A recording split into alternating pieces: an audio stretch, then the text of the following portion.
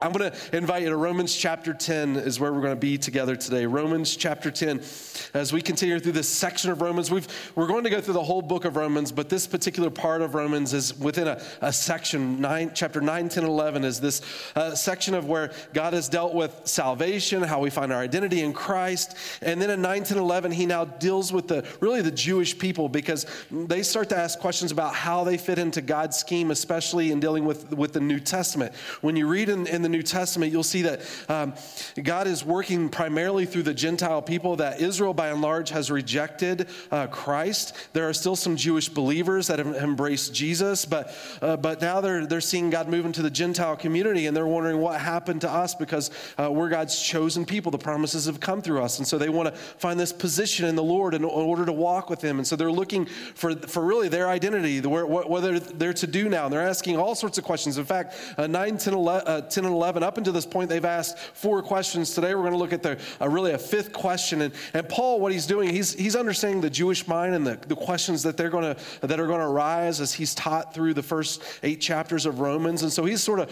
rebuttaling their questions before they're actually answering them, because he knows the Jewish mentality. He's been Jewish himself, right? And so he knows the kind of questions they're going to ask, and he's helping them understand their journey. And so when you look at 9, 10, and 11, it really breaks down like this. Chapter 9 deals with Israel in the past.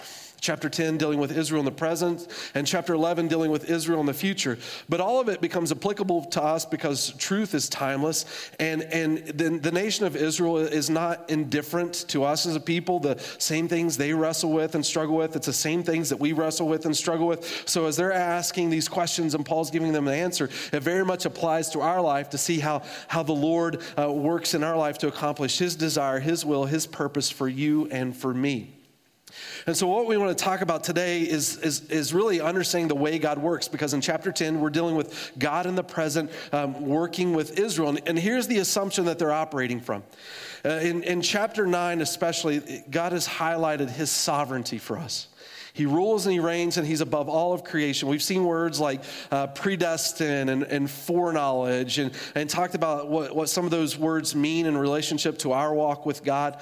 But Israel's question now in dealing with that sovereign hand of the Lord over all of creation, they're coming at it saying, well, if God is in control that much, if He has that kind of authority, then let God do what God desires, right? He doesn't need us, or if we don't really see how we fit into that, because really He's just in control. And so let God do what He wants to do, and let God work it out, well, because He can, right? But what we discover in this passage of Scripture is the way God chooses to work is important, because it involves both you and I. Because God's primary means through which He desires to accomplish His will in this world, and this is point number 1 in your notes, is through His people. God primarily works through His people. In fact, I would say for us to not walk in line with the Lord according to His will is to choose a path that is less than what God's desire is for your life. In fact, in the book Instrument in the Hands of a Redeemer, Paul Tripp says, to choose any other path than to glorify God with your life is to choose something subhuman, because you were created for the Lord. You were made to be a worship being. And to not come before the Lord and worship Him and find the purpose of your existence is to choose a lesser than path for your life. You ultimately will worship something. You cannot resist the temptation of worship, because you are made to find your worth, value, and meaning in something. And if you don't discover it in the Lord, you will choose something less than, and you will honor and worship something with your life that God never intended, because God created you for His purpose. And in so doing, God's primary way of working is through His people. In fact, in Romans chapter 10, verse 14, this is what he says. How then can they call on the one in whom they have not believed in? And how can they believe in the one whom they have not heard? And how can they hear without someone preaching to them? Paul's understanding of the way this is to work and the way God has created us is that we would become His mouthpiece to declare His glory in this world. In fact, that story is as old as creation. When God created the world, he did it in a beautiful way, very purposeful, intentional. It didn't just randomly happen. Everything He created was for His glory. But the unique thing in his creation that happened, it took place when he created both you and I.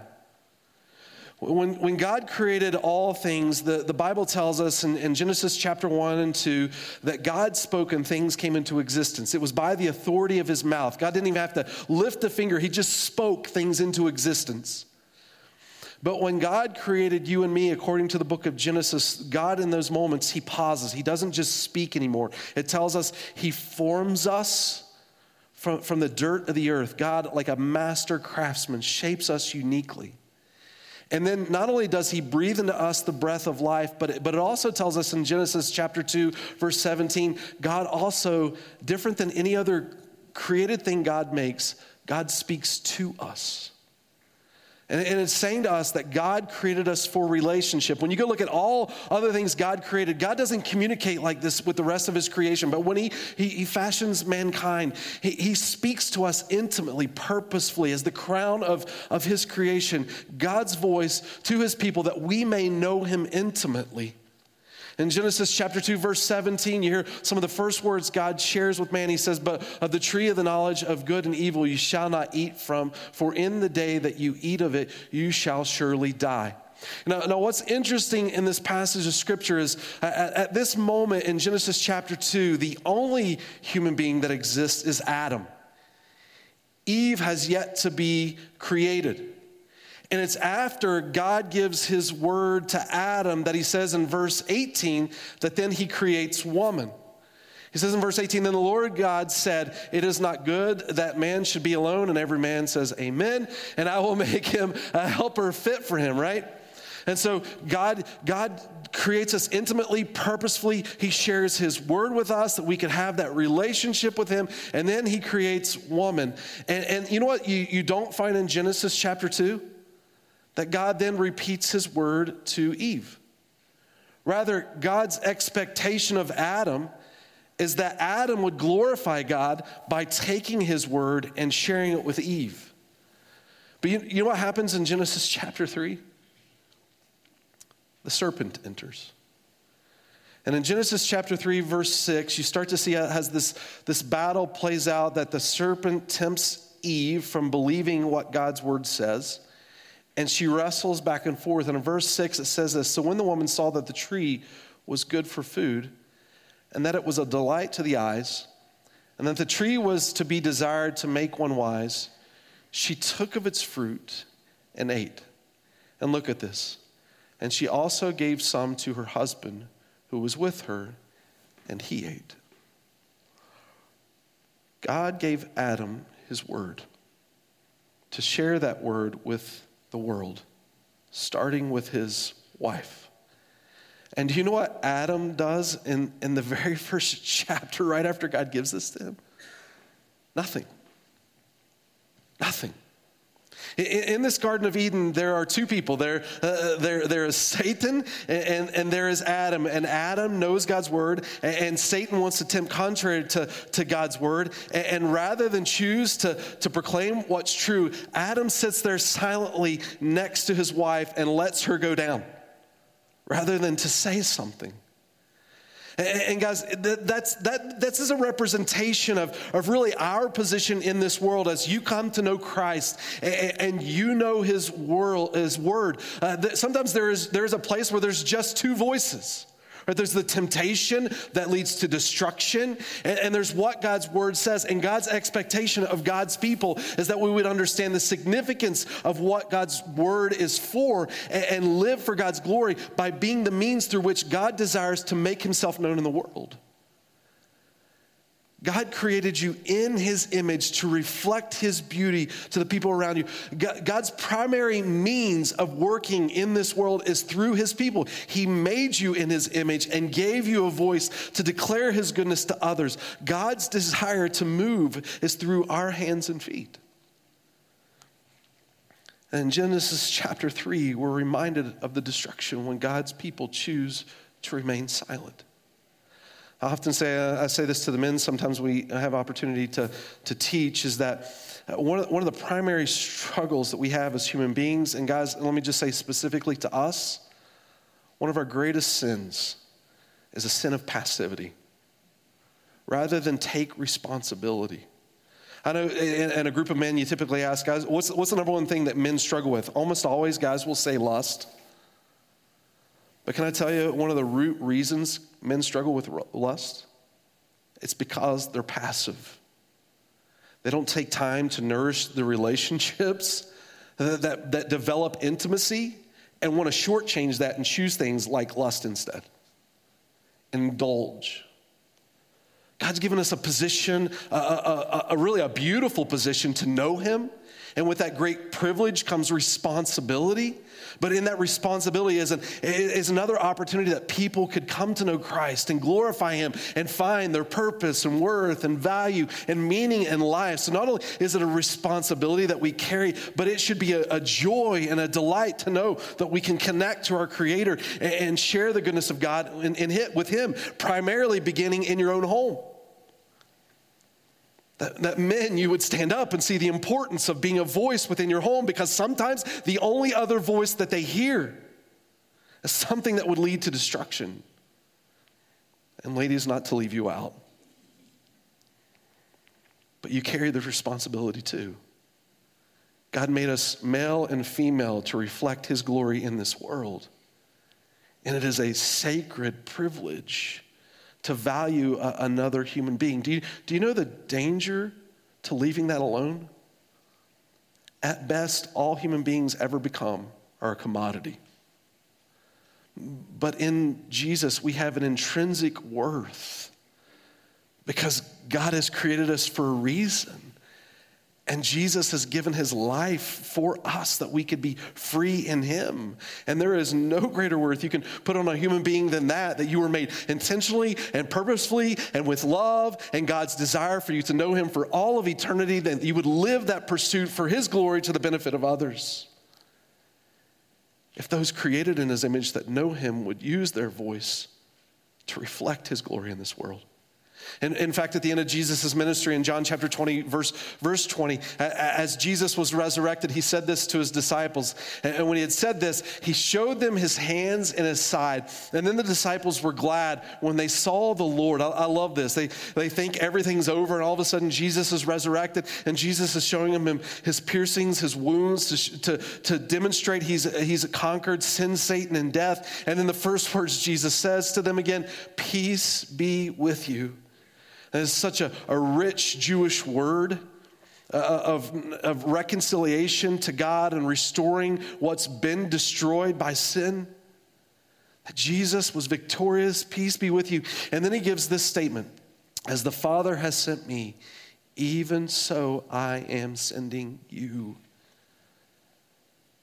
God's primary way in working in this world is through his people.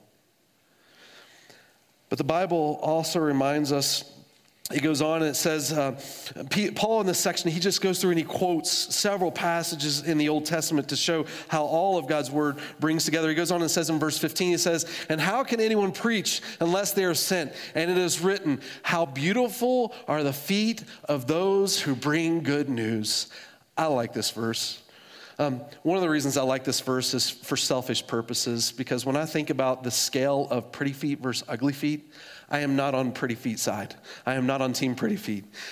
But this verse tells me there is an opportunity for me to let my feet in their condition be considered beautiful feet. Now, I'm not saying I got the worst. I'm not saying I've got the ugliest feet on the planet. But sometimes I look at my feet and I feel like if anyone sees these, someone has to apologize, right? Like I have the flattest feet on the planet, I think. But this talks about the idea of having beautiful feet, and maybe not to another human being, but before the Lord. If my feet don't look pretty to you, at least they can look pretty to Jesus, right? But what makes this passage so important is it comes from Isaiah chapter 52. And as Paul's thinking about his people, God's people reflecting God's glory in this world to the benefit of each other, Paul's recalling Isaiah 51, 52, 53. This comes from the suffering servant section of Isaiah. This is what they refer to this passage as. Really Isaiah 42 to chapter 55. It's the suffering servant section of Scripture. And in chapter 51, it describes for us the destruction of Jerusalem. God's people have been defeated. They're carried into captivity into Babylon. But then in chapter 52, something incredible happens. Off in the distance, a watchman who is on the rubble of the city walls, really, he sees a herald coming, a gospel proclaimer, one who proclaims good news. And he's running to the city, and he pronounces good news. The king has been victorious. You are not defeated. And the king will return, and he will rule and reign. The idea of the word gospel, it's a proclamation. It's really a proclamation of a celebration that the king has won his battle. I think in first century and even previous to that time period, when kings would go to war, the people of that land would sit anxiously and they would wait for a gospel herald to come back to the city to tell them if they have been victorious or if they've been defeated. And when that person would return, that would be the proclamation of whether or not the people remain free or the people are now in bondage, slaves to another people group. And they would wait with this anticipation and hopes that their king was victorious. And that gospel is that word of good news, that you belong to the king and the king rules and reigns and the king is good. And in Isaiah 52, they're looking at this gospel herald coming to the city, and they hear his good news, and they think, how beautiful are the feet of the one who ran this way to share this message that we are a people who are free. And then something interesting happens at the very end of chapter 52. It starts to share with us that the way this king brings our freedom is to surrender his own life. The way forward is found in his death. And in fact, in Isaiah 53, verse 5, it goes on and says this, but he was pierced for our transgressions, and he was crushed for our iniquities. Upon him was the chastisement that brought us peace, and with his wounds we are healed. It's not our battle to fight, but rather it's his battle that he fought for us. And in verse 11, out of the anguish of his soul, he shall see and be satisfied, and by his knowledge shall the righteous one, my servant, make many to be accounted righteous, and he shall bear their iniquities. Through this king giving his life, we find our freedom. And what's very interesting to me in Isaiah 52 is it talks about the beautiful feet of this gospel herald. I think this idea of feet is connected really all the way back to the book of Genesis, right after the serpent tempted Eve and Adam allowed Eve to eat of the fruit and didn't stand up for that truth. Sin is made known in this world, and Jesus gives this promise that a king will come and deliver us. And the way it chooses to describe this king is this: I will put enmity between you and the woman, talking about the snake, the serpent, between you and the woman, and between your offspring and hers. And he, her offspring, will crush your head, meaning your position of authority, and you will strike his heel. In case you don't know what happens when a snake bites you, you die, right? And that's what happened to Jesus. But what we see in the crucifixion of Christ is that Jesus suffers a heel wound. His feet become a beautiful demonstration of our freedom. He was wounded, yet he returned from the grave. He was resurrected.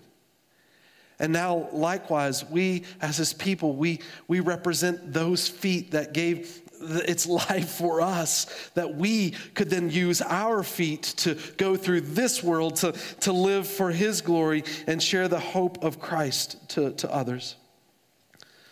The gospel is not what we do, but it's what's been done for you and me, and we have the privilege to share it. Certainly there is a ton of brokenness in this world. I think that's why Paul is thinking back to Isaiah 51 at the destruction of Jerusalem by the hands of the Babylonian. But he's also reminding in Isaiah 52 that we are a people that can have hope. And if I just took a moment to talk to my fellow ugly-footed friends, to say to you before the Lord, your feet can look beautiful. If you just think of the opportunity that you have to share the hope of Christ with this world. As you come to know Jesus and as God transforms your life, God burdens your heart for the brokenness in this world. To think and conceive of ways you could go towards people, particular people groups or different needs that people encounter in this world, and speak a gospel hope that in that struggle people can find meaning and life and value by connecting to their Creator who designed them perfectly and purposefully, that they may have relationship with them, that while we struggle in this world, they have an ultimate hope that transcends beyond all things. Where has God burdened your heart for people in this world? Or who has God burdened your heart for? It could be an age demographic. It could be people going through a certain life circumstance. It could be a particular culture or people group. But wherever God has burdened your life to live for his glory, that others may know him. Paul also gives us this reminder. Every generation carries a responsibility to share God's truth with that generation. That through that generation, it would then be lived on to the next generation. Do you know, we're always one generation away from the gospel being lost among a people? That we carry the torch of responsibility to share it, but Paul reminds us in Romans 10, verse 16, but not all the Israelites accepted the good news. Point number 2 in your notes is to say this: humanity may reject your message. Humanity may reject your message, and he says about Israel, but not all the Israelites accepted the good news. For Isaiah says, and he goes on and quotes then from Isaiah 53, the Lord who has believed our message. For Isaiah says, the Lord who has believed our message. Consequently, faith comes from hearing the message, and the message is heard through the word about Christ. So Paul is telling us, you want to know how people receive Christ? It's through the word of God, verse 17. And he quotes Isaiah 53 as a reminder to us that not everyone would embrace the Messiah. Not everyone's going to accept him. So as you walk faithfully to share the Lord, the expectation is not perfection in the way you do this. But rather it's simply to honor God and to give an invitation. No matter who accepts it or rejects it. No matter how someone chooses to react or respond to me, my responsibility every day is to wake up and just honor God. It doesn't matter if I'm one of 7 billion Christians on this world or I'm the only Christian in this world. Every day, what I desire to do is to wake up and faithfully serve Jesus. Now, when we talk about living for the Lord in this world, I want to be careful. And I want to recognize that sometimes we don't always represent Jesus well. Sometimes Christians, they really get all pent up, sometimes out of frustration.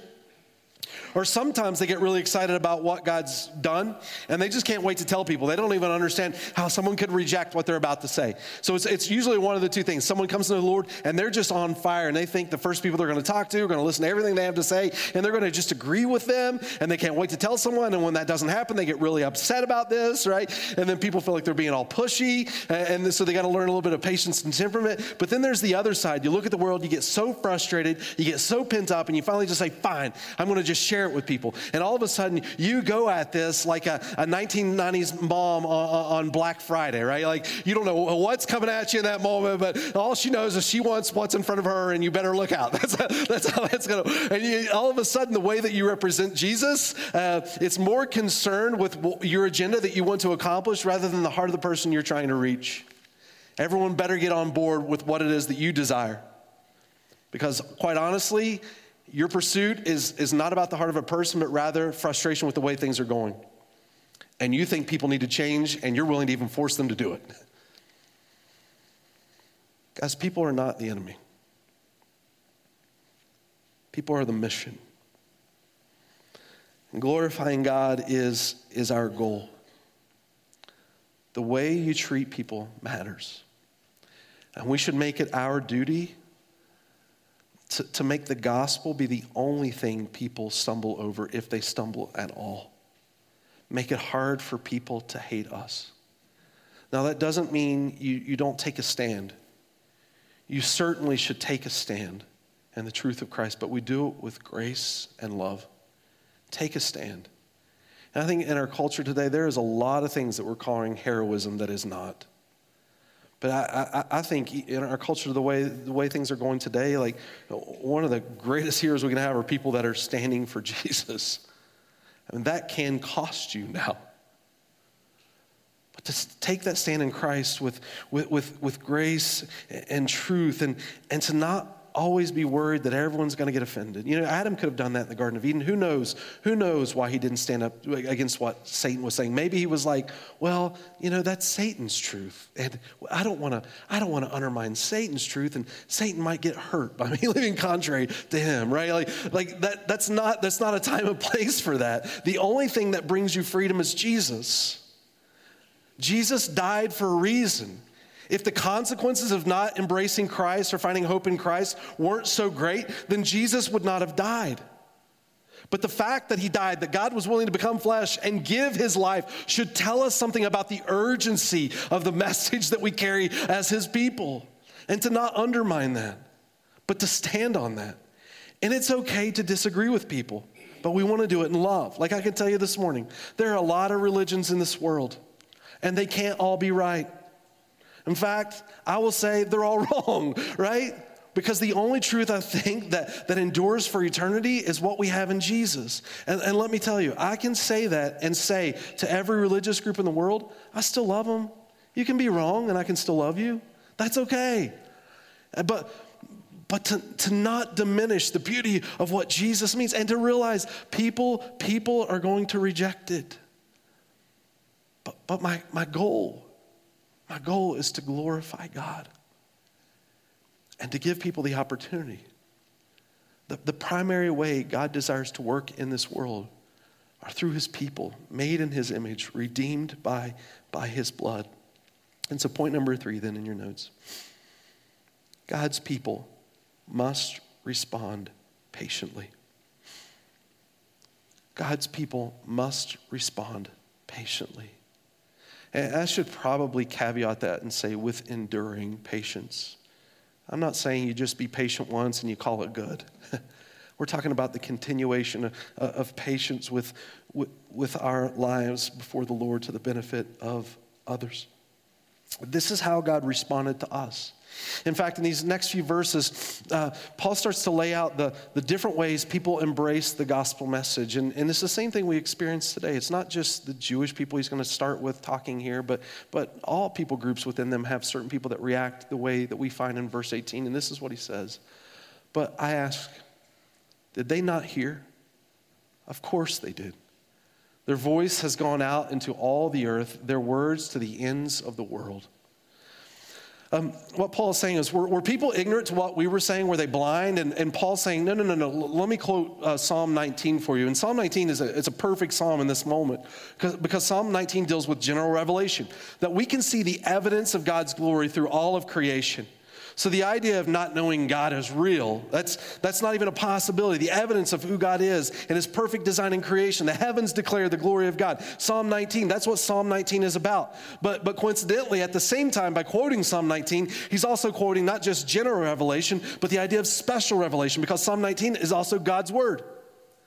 And God's word has certainly gone out. And so what he's saying is people can't claim ignorance. But because God has made himself known, he has revealed himself. And so he certainly declared that word to us. But he goes on further and he says this, but regards to Israel, God's not finished with them. But I ask you, he said, did Israel not understand? First Moses says, I will make you jealous of those who are not a nation. With a foolish nation, I will make you angry. And God's saying a couple of things here. He really called in the scrubs, right? That's what this verse is saying. He's called in, now that the Jewish people have predominantly rejected the Messiah, he's now called in the scrubs, which is you and me. That's the Gentiles, okay? He's called us in. And I like to refer to us in this passage as the B-level leaders. And let me, now that I've demoted you for a minute, let me compliment that. When it comes to the idea of leadership, anytime you can get it, I would rather have a hungry B-level leader over an arrogant A-level leader any day. Arrogance blinds us to our shortcomings, makes us walk in this world without any humility, and God doesn't work with a stubborn heart. God works with a humble heart that's hungry. And he's saying this about the Gentile people within this passage, that God is really accomplishing two things here. One is with the Gentiles that are sinners. You know the great thing about a sinner is they know that they're a sinner. Right? Like if you identify you're a sinful people, great, you're already one step closer to the gospel because you understand more than anyone how much you need forgiveness from the Lord, right? And so to acknowledge yourself as a sinner is already a great first foot in the right direction. For those that are religious and think, well, I'm better than other people, that arrogant heart lacks the humility to surrender to God.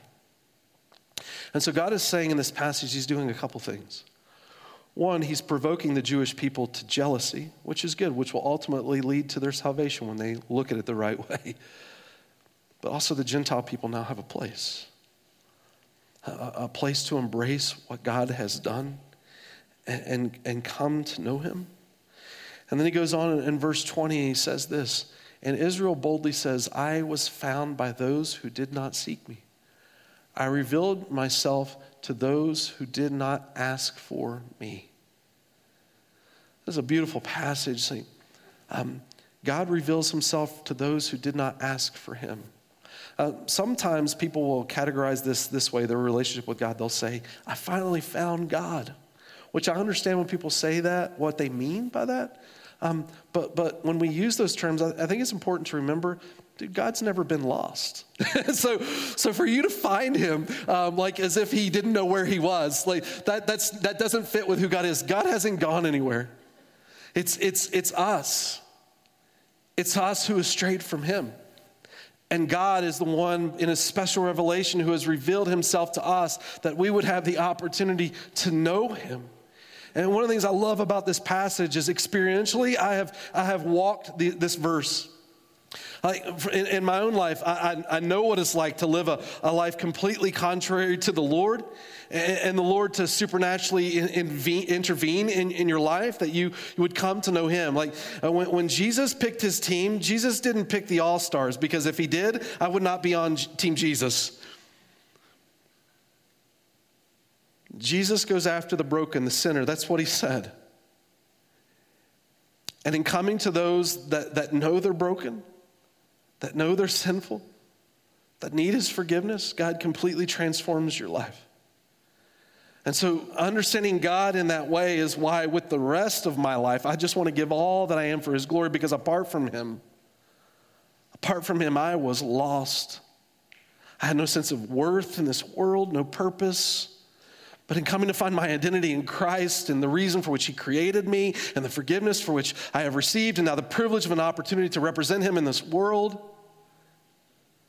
And this verse, to know God, to think that I was the one lost and he sought me, that I could be made free. And then he goes on in verse 21, and this is why at the very beginning I said God's people must be patient.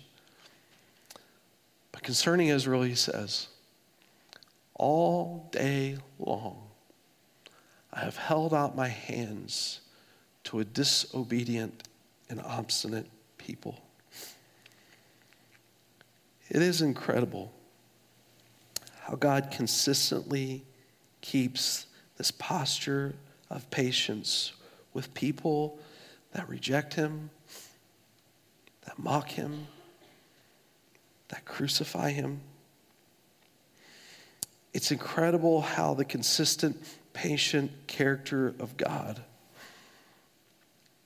impacts our lives. God doesn't owe us even this moment. God is just to bring his wrath at any moment. Because before God, we're sinful people. But he doesn't. He continues to extend a hand of patience. And his patience is powerful. It becomes the runway of opportunity to experience his grace and to know him personally. And for God to continue to do a work in our lives to transform us in his image every day. His patience is a gift. During Abraham Lincoln's presidency, there was a man named Edwin Stanton. And Edwin was a political figure, and he despised the president. In fact, Edwin is on record really calling Abraham Lincoln all sorts of filthy names, constantly fighting against him, talking about his shortcomings as a president, and every problem he could put a spotlight on, Edwin was always there to degrade Abraham Lincoln. But do you know what Abraham Lincoln did? Nothing. Abraham Lincoln chose not to reply to his accusations. In fact, Abraham Lincoln went on to make Edwin Stanton the Secretary of War because he said Edwin was, quote, the best man for the job. In fact, every opportunity Abraham Lincoln had, he treated Edwin with respect and courtesy. And the years wore on. And finally, one day, Abraham Lincoln was struck down at the Ford Theater with a bullet. And he was carried off to an adjacent room. And standing in that room was Edwin Stanton. And with tears in his eyes, Edwin Stanton said, "There lies the greatest ruler of men the world has ever seen." The patience of Abraham Lincoln's love had conquered in the end. Those of us who don't know Christ personally, who may know Christ personally, can I just encourage you not to make a terrible mistake today? And that mistake for us would be to mistake God's patience for weakness. God's patience is not weakness. God's patience is an opportunity for his grace to be made known in your life. In fact, John Chrysostom said this. He was an early church father, and he said, "A patient man is one who, having the resources and opportunity to avenge himself, chooses to refrain from the exercise of these." God is completely sovereign. And he completely has the opportunity and ability at any moment to bring his judgment. He does. But rather, he chooses to be patient. And this purpose of his patience is to give you his grace, that you may come to know him and live for his glory. When it comes to eternity, it plays out simply like this. To have Jesus is eternal life. And to not have Jesus is to miss out on eternal life with God. And the reason is because heaven is his home. And without knowing Christ, you have no promise of heaven because it's his. And he calls who belongs there and who doesn't. And all of us have that privilege of entering through the joy of knowing God for all of eternity because of his grace, thanks to his patience. His patience becomes the runway to experience his grace forever. And to those of us who may struggle with the idea of patience, I know in this room, I'm talking to a group of people that the only one who might struggle with such a thing is me. So let me just talk about me for a second. But in 1 Timothy chapter 1, verse 16, it says this, "But I received mercy for this reason, that in me, as the foremost, Jesus Christ might display his perfect patience as an example to those who were to believe in him for eternal life." Paul's saying, you know what my life is? It's nothing but the patient hand of God, because what I did was war against him constantly.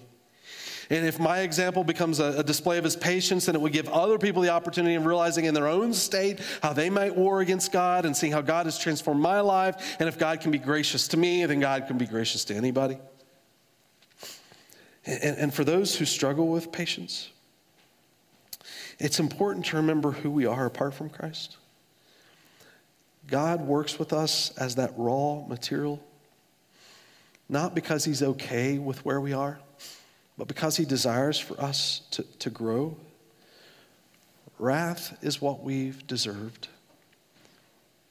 Grace is what we've received because of the patience that gives us the opportunity to experience it in him. If you exercise impatience, it's because you've lost sight of God's patient grace in your life. And you've started to believe that someone owes you something, rather than focus on the fact that anything you have at all is only because of the grace of God. Guys, there is nothing that you have today that someone owes you. The moment to experience, even right now, it's simply a hand of God's grace. And it's from that perspective then, when you realize everything that you receive in this world that is good is a gift of God's grace. That you start to realize it's not because of something you deserve or you've owned, but it's something the good hand of God has given you. And the only reason you are where you are is because of his grace that's brought you to that point. And just as you've had the privilege to experience that grace, now you have the opportunity to extend that same grace to others that they may have the privilege of walking in it as well. If God hadn't been as patient with you as he has been, you would never be where you are today. But it's only because of his patience that we get to live for that purpose. And this becomes, I think, especially important for task-driven people. I know a lot of us have become or are task-driven people. We tend to operate that way to accomplish a mission, and we get laser focused on getting that task done. But we forget the whole point of accomplishing things in this world is only to glorify God and to reach the hearts of people, to bless others. God's purpose for ministry is never about accomplishing a task. God's purpose for ministry is always about glorifying him and blessing others. If on that journey of doing ministry that you get so task-driven that you treat other people like dirt, you have lost the perspective of what God has called you to in this world to begin with, and to come back to the position of recognizing it's not about you, and it's not about what you do. It's about glorifying him and blessing others. Ministry, the whole point of ministry is always about people. And that ministry began in the way that God has served your own heart. You didn't owe any of that. But by his grace, he's given it to you. So the way that God works, he desires to work through his people with the expectation that not everyone is going to receive it. But we patiently, consistently live for his glory in this world. And it's through that patience, God continues to do a work in us. This message has been brought to you by Alpine Bible Church in Lehi, Utah. If you'd like more information, please visit us online at alpinebible.com.